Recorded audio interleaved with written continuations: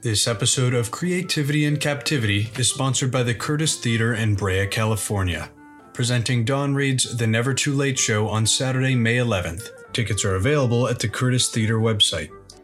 Get ready for insight and inspiration on the creative process from an array of artists, writers, and visionaries on May 9th, when Season 7 of Creativity in Captivity kicks off. In the meantime, please enjoy over 150 episodes hosted by Pat Hazel with a stable of creative guests in our listening lounge at creativityincaptivity.fun.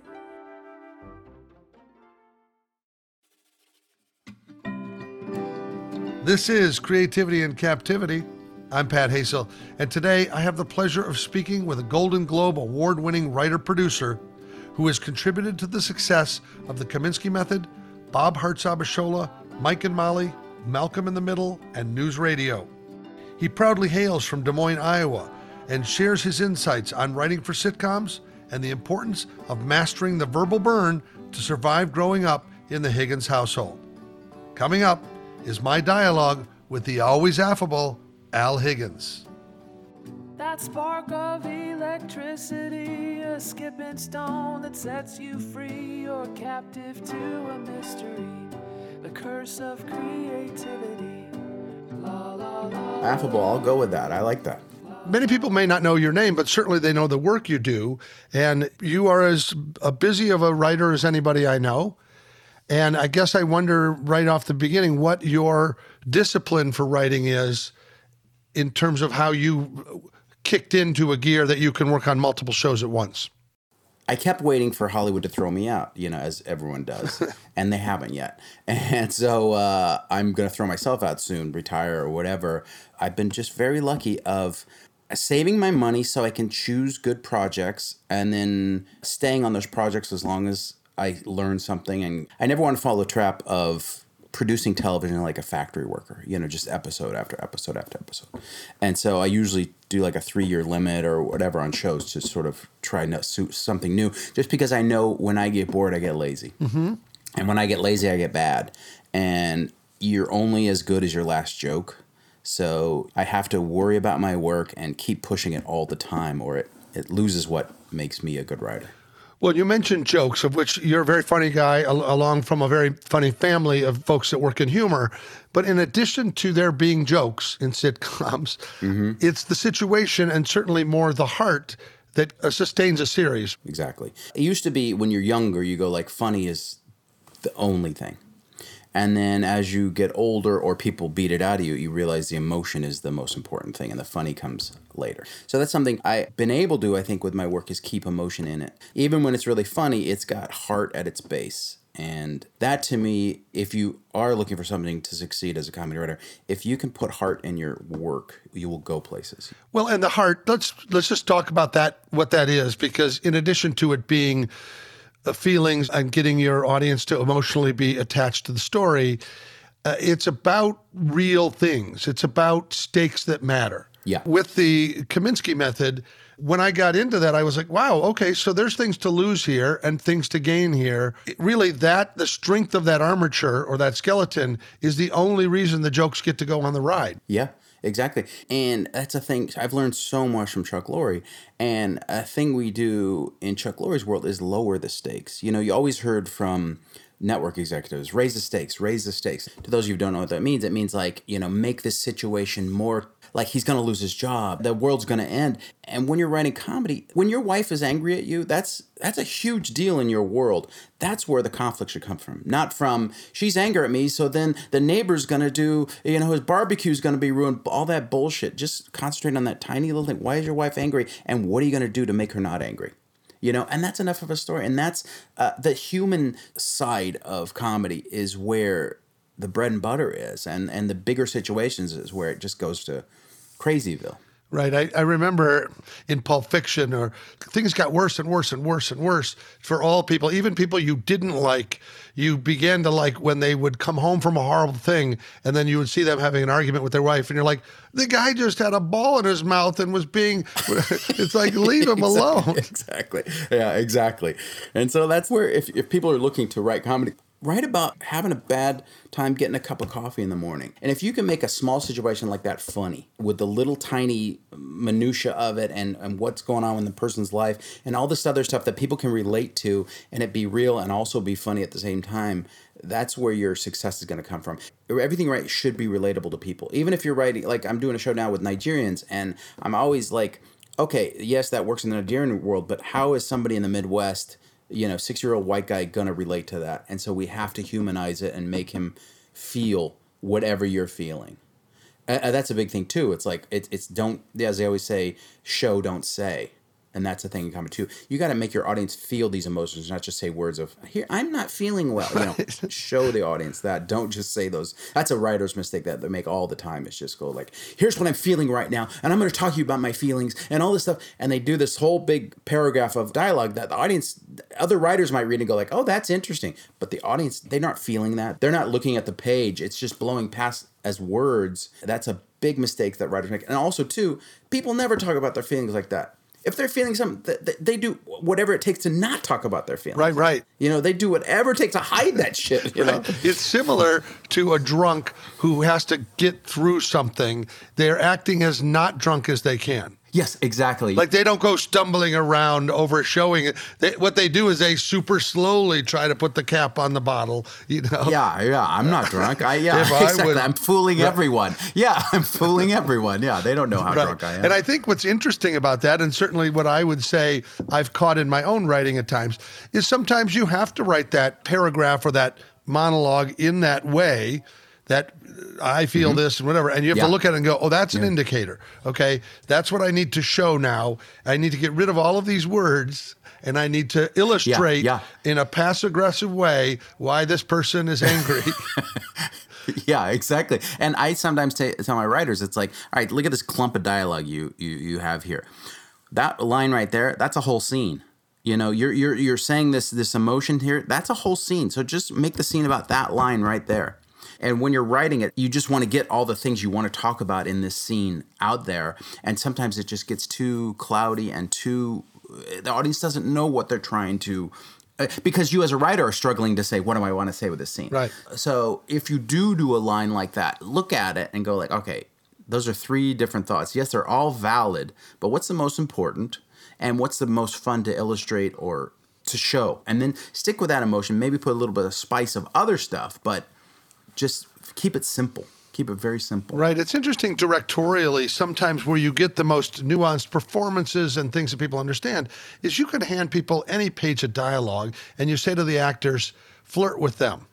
Be sure you're seducing them with this. It might just be trying to get them to pay the bills or whatever. But as soon as the actor puts the other intention on it, you go, this isn't at all about paying bills. Yeah, exactly. Somebody's going to get somebody in bed if this works. And it doesn't always go there, but exactly. In many ways, every scene is about people trying to get what they want out of somebody else. Yeah. And every character should have a want too in your scene, and that's something they forget. Writers forget. I was just going to say about acting. When Chuck and I were doing Kominsky Method, we started taking out words because Michael Douglas and Alan Arkin were so good. We're just like, why say that? Just have him give him a look there, And we took if you read the scripts. Without seeing the guys acting, they're very sparse. They're very, there's funny stuff in there, but it's what the dudes are doing in between, and they were just, we'd shoot, and just Chuck and I would look at it, and that's Michael Douglas saying that shit, and he's so fucking good. He has, when you hear this, people say like, oh, they have it. Those guys had it, like giant it letters, and you don't realize what they're doing, but they're doing so much with so little. It's crazy. Well, that's the dream cast on a lot of levels. When you have a person like Alan Arkin, you really do have to put a lot of trust. The actor will often say to you, can I just do this with my eyes? Can I just cut? I'd rather keep the camera running. Let me show the disappointment and not tell anybody, because watching a crestfallen person with weight on their shoulders is where the connection happens. It isn't, I'm telling you, I'm Superman. Yeah, exactly. No, it's so much more powerful. It's so much more powerful. I guess that interests me, too, is that Michael Douglas is playing an acting teacher or coach whose career has waned, and now that's where his power is in sharing the wisdom. But when Hollywood uses Hollywood to tell a story, I mean, I really connect with that anyway. It doesn't, just because it does translate to other people whose career has diminished or they've become a teacher or a coach or a consultant. But did Chuck and you create this show together? How did that storyline come about in terms of its impetus? We developed it together, and then he took off and ran with it. We were talking about doing something together at the end of Mike and Molly. He said, let's do something else, you know? And he goes, you'd be surprised who wants to do shows. So we're talking about an actor, and it's like, what if there was a failed actor that was now he's a superstar actor that we know, but he's playing a failed actor who's teaching a class, and he's, big and broad, and everyone's hanging on his words. And so we talked about this character for a little bit, and then I was finishing up Mike and Molly, and then he was so inspired by it, he wrote a spec script. Like, he's got 5 shows in the year, and he wrote a fucking, this on spec. And you're like, you motherfucker. How, like I was saying about, I work when people pay me. He is a guy that he is who he is because it's in his bones working and stuff like that. And so he created this world of talking about age and life and small things and real things that were affecting him. And if it was me, I never would have written that show. If it was me going, oh, what about the students? And I would do stuff that more related to me. But he went and he goes, we have to get great actors to play this, or else nobody gives a shit, because nobody cares about old people. Nice. Unless they're so compelling, that they want to watch this. It's like, we can't do this show. And so we ended up getting Michael Douglas, who then begat Alan Arkin, who then begat everyone else who said, oh shit, I want to work with those guys, And so our whole cast is just perfect. It's great. It's amazing. And I think in some ways the casting is biblical because of all the begatting that went on. Yeah, exactly. Exactly right. Yeah. No, it's true. And we got the best cinematographers. We got all these people that say, oh, okay, I got to work on this show, for scale or whatever. Because nobody's making money on it. I mean, Michael Douglas is making money, but no one else, everybody's sort of doing this as a passion project because it's so cool. Well, you grew up, though, in a family of performers. The other Higgins brothers are captivating to watch in terms of their hilarity, they deadpanness. So I'm interested how you never got the performing bug out of any of that. Was it because weren't Dave and Steve both in theater? Was your sister in theater as well? Yeah, my sister was. My brother Mike, the oldest. Okay. And they tagged me along, and I never got the high from an audience, thank God. It's like, and I know my brother Dave does, it's like a heroin fix of adulation. And thank God I never got that because behind the camera is so much easier. And I realized my bread and butter is not being the focus, but stealing the focus. That, as a little brother, it's like I'd see somebody there and I'd have a little jibe and everybody laugh at me, then I'd go back in the shadows, And so that's what I loved doing. And I found my niche of working with these big-egoed writers and stuff like that, and stealing the focus for a second, helping, and then going back in the shadows. I'm very comfortable back in the shadows. Right, but you're a reactor and a responder. Yes, you're not an actor or initiator. No, exactly. And so it's very hard to run shows when you're that dude. So I've had to rejigger my insides to sort of be the driving force, because I'm running Bob Hart's Abishola. Chuck is there to sort of read scripts and make sure I'm not going off in Crazyville, but now I got to go what makes me laugh? What do I want to do? But I still have him in the back of my brain going oh shit, Chuck won't like this. Or I need that sort of higher power to please. Just because of my brothers, I need that higher power to please, and I've learned to sort of harness it in a way that has been successful for me. But I have to have my Chuck Lorre. I have to have my Linwood Boomer on Malcolm in the Middle. I have to have those people. Probably a father figure in some way. Yeah. Because my dad died when we were young, and I was very young, and so I think there is there's a father figure thing. I do want to please him, but my brothers have sort of kind of replaced my father figures. I learned early that I was never going to please them with my comedy, so I just went, ugh. I'm not even going to show them the shit. I'm not even going to, because they were going to piece it apart and just, not give it up. And so... Mike, in my conversation with your brother Steve, he talked about the greatest thing in the family was to burn somebody. Yes, yeah. right? Yeah. To just level them with some simple comment, that it was the Wild West, and that your mom, at some point it was like, oh God, let them go. Let them do this, whatever it takes to take each other down. Our best moment was Dave had gotten the Ellen Show. He was the first one to sort of break out of like, oh, he's got the fucking Ellen Show, network television. And he's going to come home as the local boy makes good to Des Moines. The newspaper, when we get all home from Christmas, it's like the headline's like, local boy makes good. Dave Higgins plays Chunky Joe. And his name was Coffee Joe on the show. So Dave Higgins plays Chunky Joe on the Ellen Show. And just having Chunky Joe there, it made us so happy. It's like we could revel in the fact that our brother has a network show. It's that the newspaper called him Chunky Joe. That gave us more joy than my brother getting a job. Well, here's a funny thing that people may not know, but I know early on when I met all of you, there was references to each other where, and excuse my saying it because it's really not for anybody outside the family to say, but it was like Fat Al, Fat Steve, Fat Dave. It was sort of like the Prince of Des Moines. Like it was some kind of a knight or something, right? The way you referred to each other. And I always thought that is so weird. Now, nobody else called you that. You just called each other that. Yeah. Yeah. And it was hilarious because we would do our best, even though you all had, let's say, wore the big boy pants in the family or whatever, we would do our best. They would say, which Higgins brothers? And I would go, it's the taller one. And they'd go, what are you talking about? I can't tell them by their height. I know, exactly.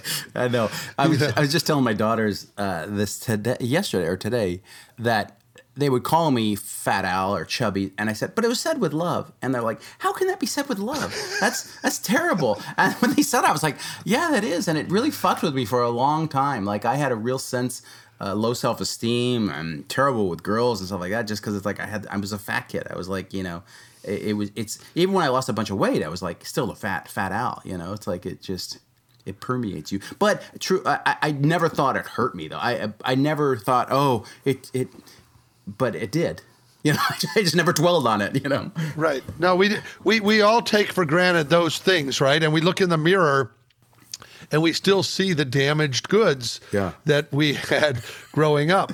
That confidence thing is a weird thing. It's like, for me, I had to go outside my family and get some success out. But I still, and I think it is from my brothers and constantly, burning you and stuff like that. I have that imposter syndrome where you think you're fooling them. They don't know how shitty you are. And I still have that at 52 years old. It's like, it's crazy. All artists do have that. We talk about it frequently on this show about the sense of fraud. Mm-hmm. So that brings up something which is trust. In terms of giving yourself that you trust you're going to this script by deadline, I realize that you say money is a motivator, but you have to have a toolkit that you can finish the job with. So tell me when you began to develop a trust in your process. I've always needed a deadline to write. I've always, and I try to fight it so many times, but I always stew on the script, and then write it all in a night. And that's my process. And I accepted that process as my process. And when you're at night and you have that deadline, your doubts have to go away and you just have to complete your job. And that's sort of, for years, I would just go on instinct of, I have no other choice but to write this because it's due tomorrow. What's a funny thing to do? And just be so exhausted that it just sort of comes out naturally. And I listen to my gut. I have a good gut with that of like, this feels right or this doesn't feel right. That served me well for years and years and years and years. And then it got to the point where then now you have to direct others and teach others how to write and what your gut is. And that's when you really have to go like, what is my gut? It's like, I'm not a good teacher of writing because I just do it by instinct. And it's only in the last couple of years when doing Mike and Molly, and then now this Bob Hart's Abishola, I've had to go like, here's what's bothering me about this. This is what my gut is saying, and this is why it's not good. Or I want the scene to do this, and I don't know why, but now I'm able to sort of say why. I'm actually now starting to think like, oh, I'm pretty good at this. I'm at 52 years old. This is the first year I've been like, okay, I kind of know what I'm doing now. Because I've been able to dissect what my gut says in a weird way.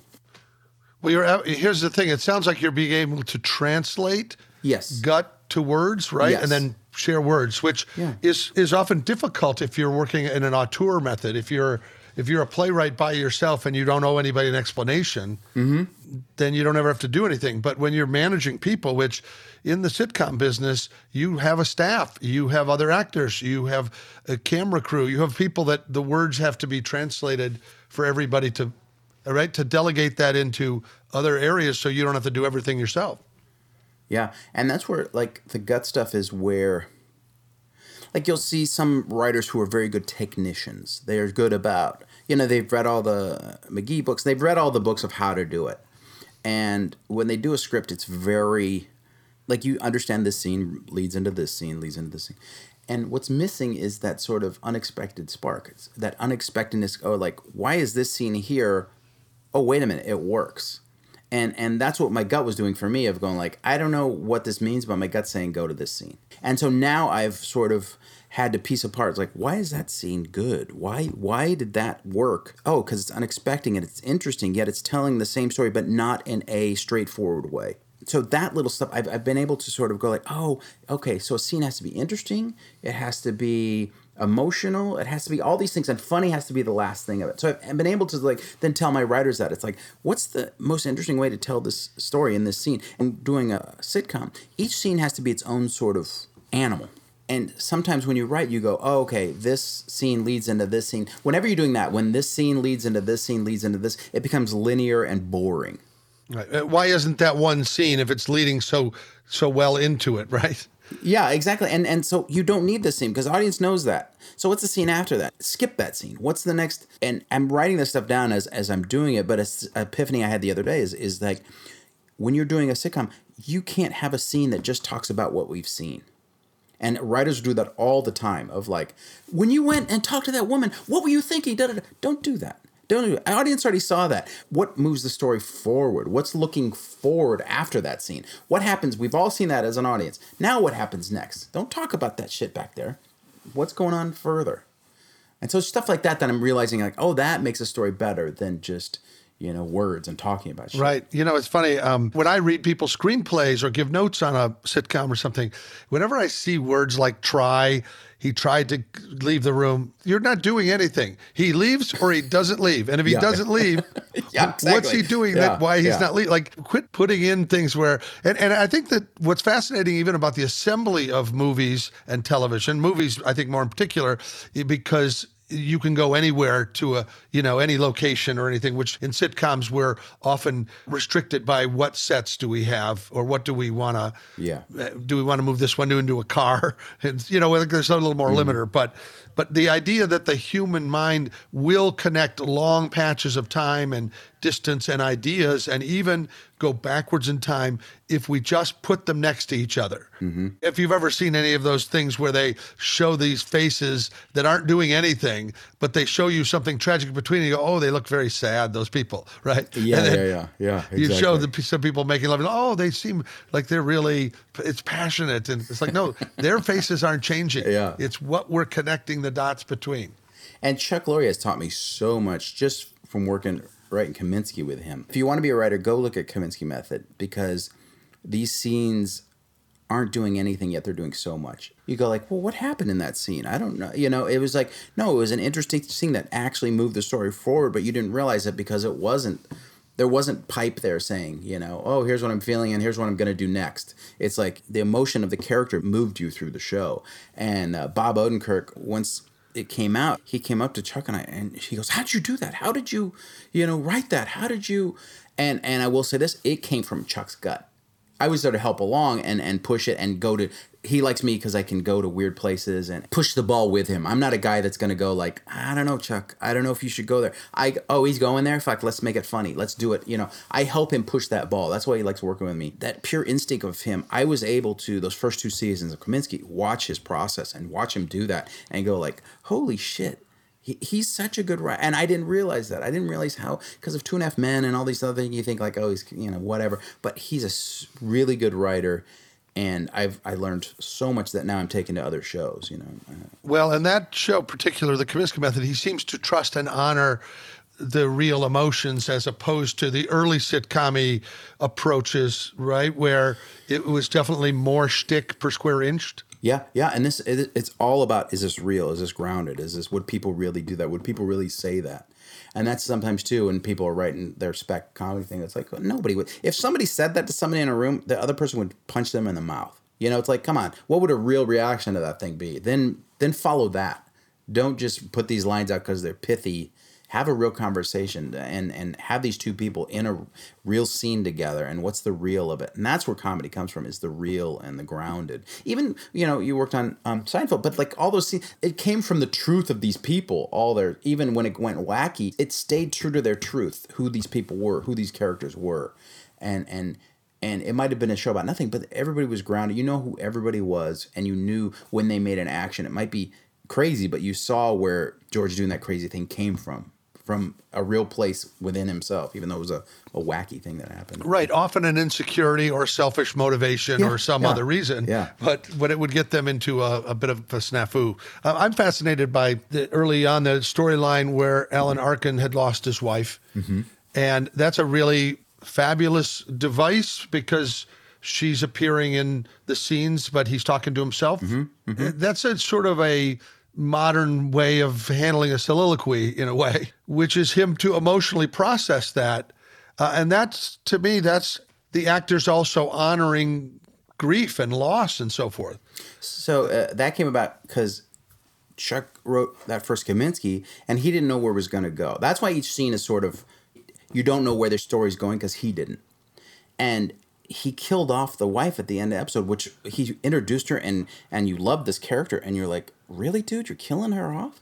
He's like, that's what happened, and it shouldn't have happened at the end of that pilot. Like, now and then it's like, oh, it's great and stuff like that. It's like, when that happened, it's like, oh shit, why would you kill off a character that's so well defined so quickly?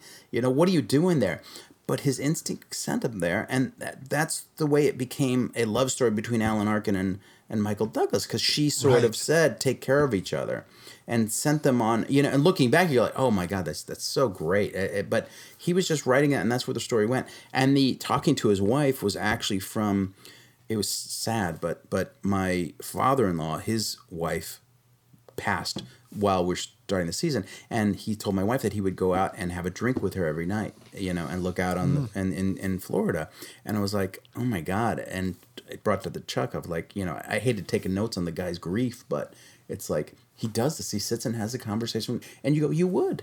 You've been with somebody that long, and it's ingrained in you. You would still talk to them. You would still have that, just those grooves in your brain to sort of talk to them. My mom does a similar thing. My dad passed a couple of years ago.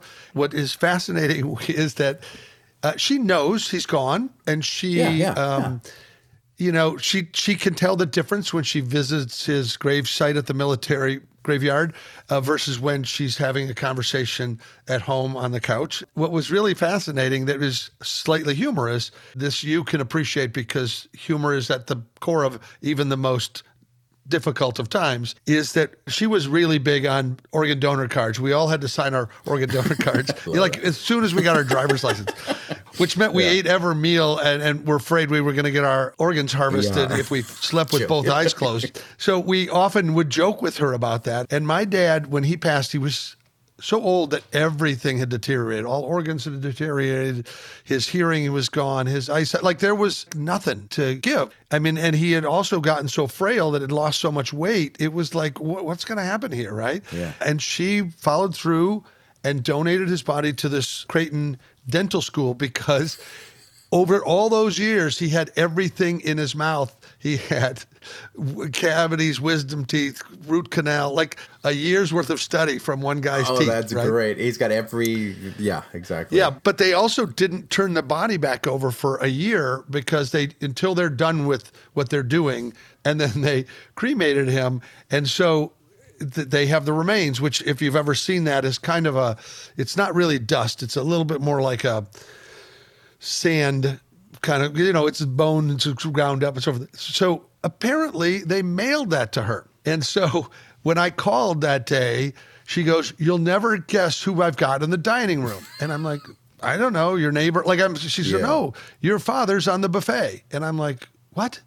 And she's like, yeah, we're going to have dinner together tonight. And I was like, oh, Lord. Yeah. But it was really sweet because it was like a year since he had passed. Oh, and then he arrived on the doorstep by U.S. Mail, and they had dinner together. That's so sweet. She was it was very elegant and very tasteful, and she had grace about it. Yeah. But she says, your dad's here. And I'm like, okay, all right, I understand what you mean, but... Let her have it, yeah.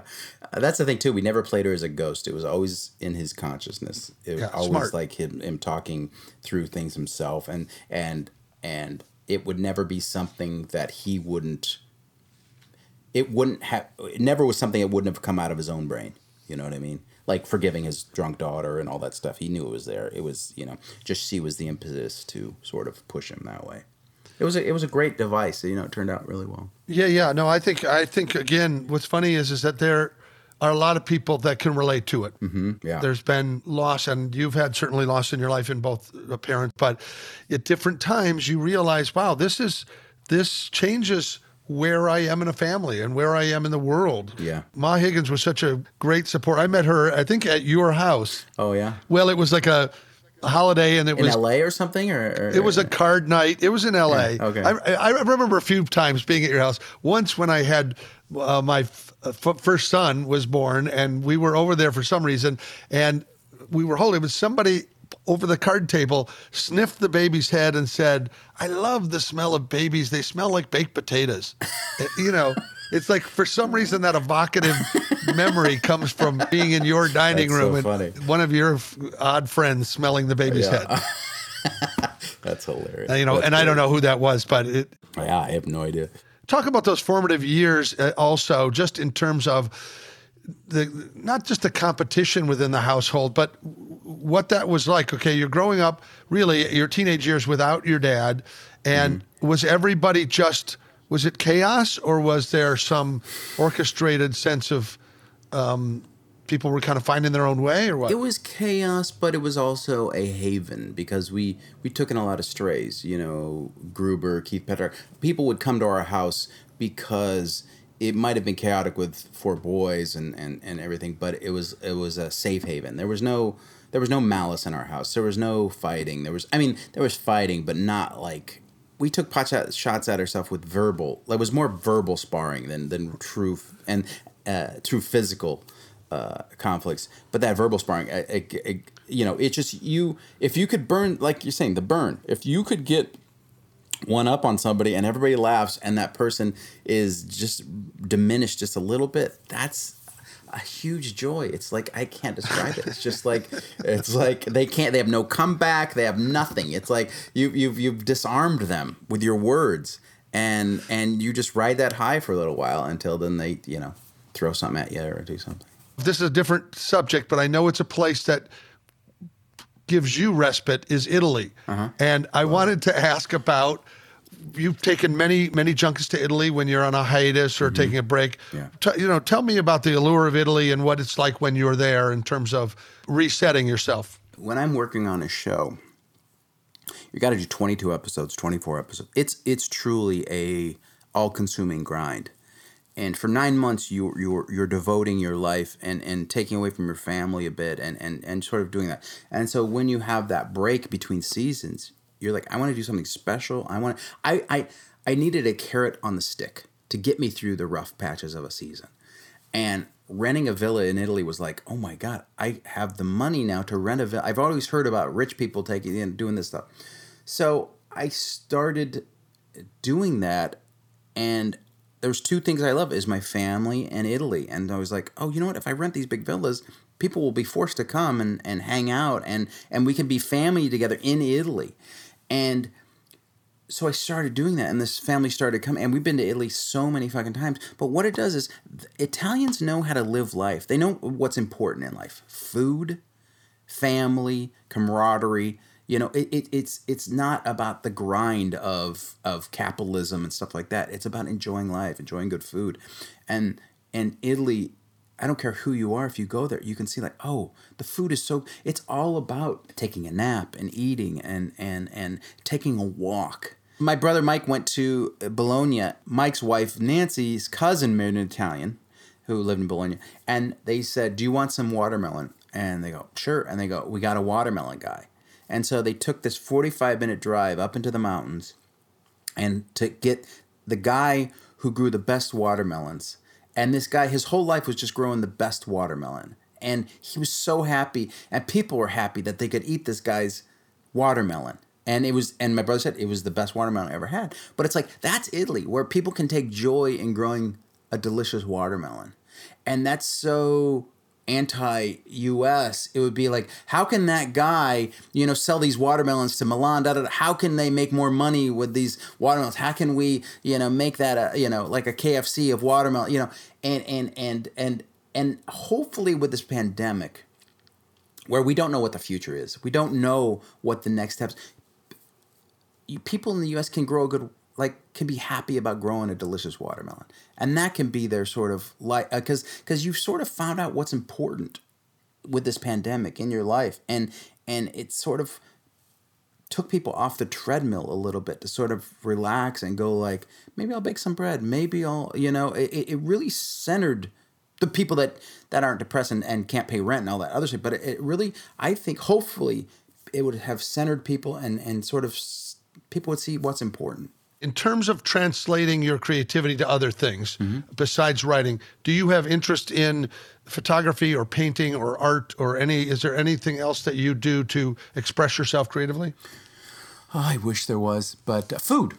I love food. I make pizzas. I have a pizza oven. So yeah, I guess that I do. I love cooking and travel.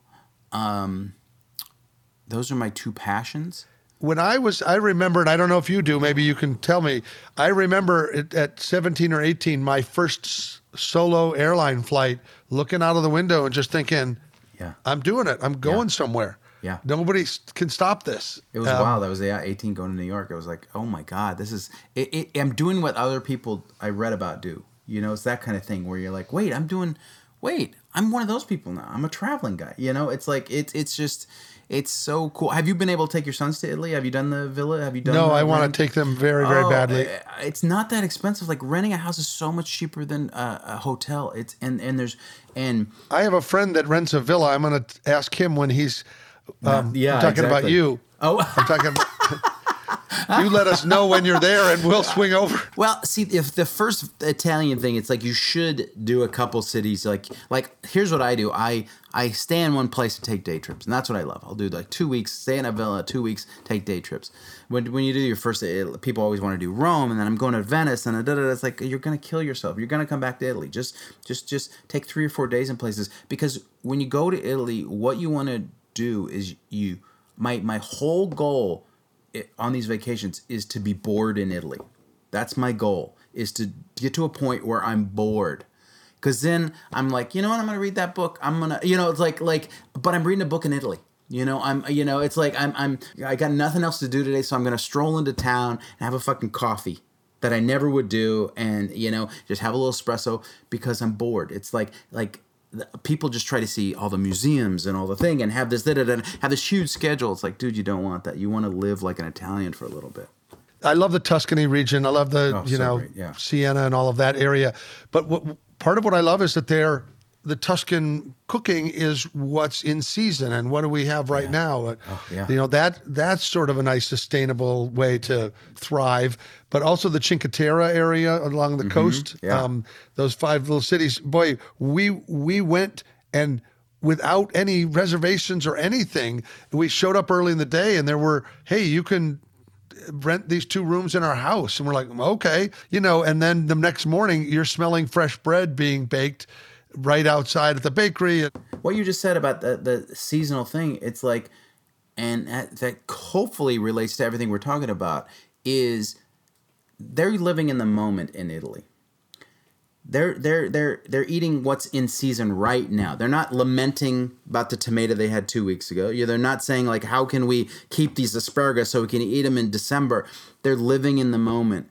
And that carries over the pandemic of we've all been forced to live in the moment. And for planners, it fucks with them. For people dwelling about the good old days, that fucks with them. It's forced everyone to live in the moment. And that's been frightening to people. Other people, it's been liberating. But that's the sort of Italian thing is you live every day in the moment of what's in season or what am I going to do today, and it's just wonderful. Right. So I say forget about the new normal. Think about the new now. Like, what are you going to do now at the moment? Yeah, right now. And that's what I tell my daughter who's in college. It's like, and it's so, you can say this with words and they have to feel it, but it's like, don't worry about what your future holds because nobody knows. Zero. And that's through the whole world. It's not just like your friends don't know. Like, we don't know what the industries will be next year. We don't know anything. And use that to your advantage of you know how to talk to people. You're personable. You're a person when they hand you something, you're going to do the work. Like, you have a set of skills that are going to be so useful in that world. Yeah, you didn't go to Ivy League college, didn't do this, but all that is going out the window because those jobs are gone. So it's like, if you can live and adapt and live in the moment, you're going to go places. We don't know what those places are, but you're going to be able to adapt and survive. Yeah. It's really, it is probably the blessing of all of this is, we do see tragedy. We see people passing away. We see people's losing an industry or losing a restaurant or losing whatever it is that they have, their livelihood. But I really do think that the survivors are the people who are attentive to their heart and to the people around them. So to me, the new sign of success is to be significant, to be available or present for other folks or, to sort of be of service because it does feel the most rewarding. Yeah. To be of service to others.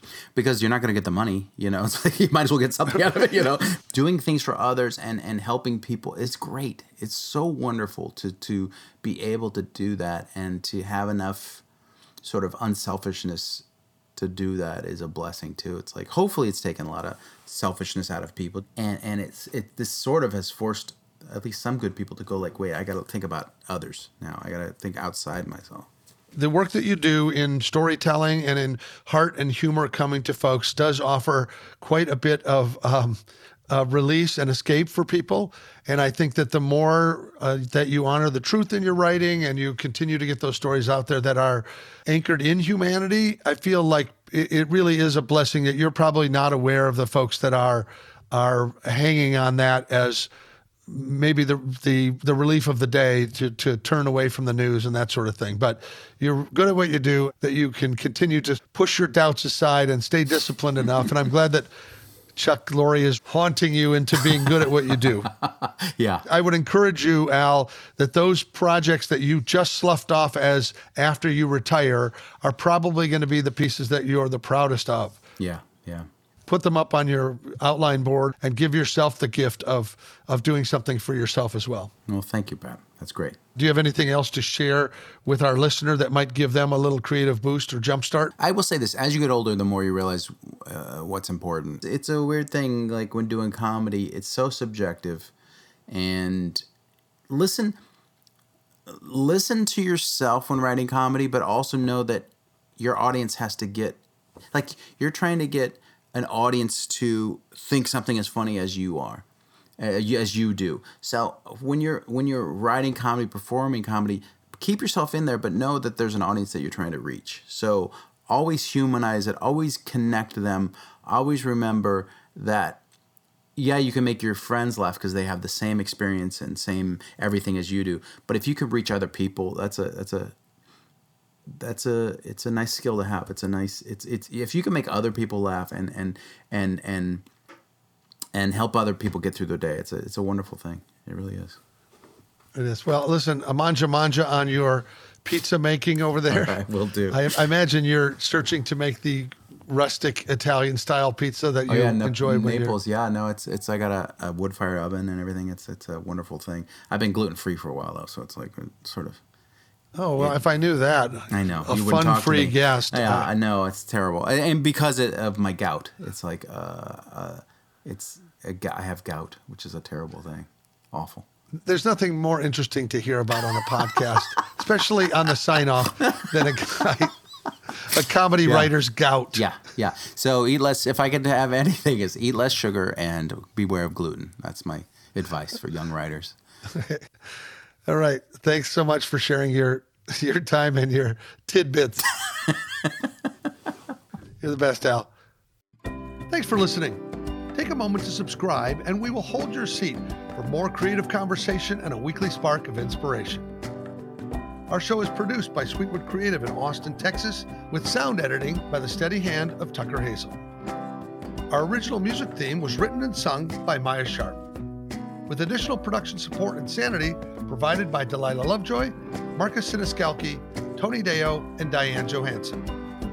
Please feel free to share your input or dash off a review on social media to help grow our creative community. You can find us on Instagram at Pat Hazel with 2 L's, or visit our website at creativityInCaptivity.fun. You're hearing that right. It's .fun, as in cross your T's and dot your fun. Ciao for now. Staring at an empty page, stepping on a ghostlit stage, a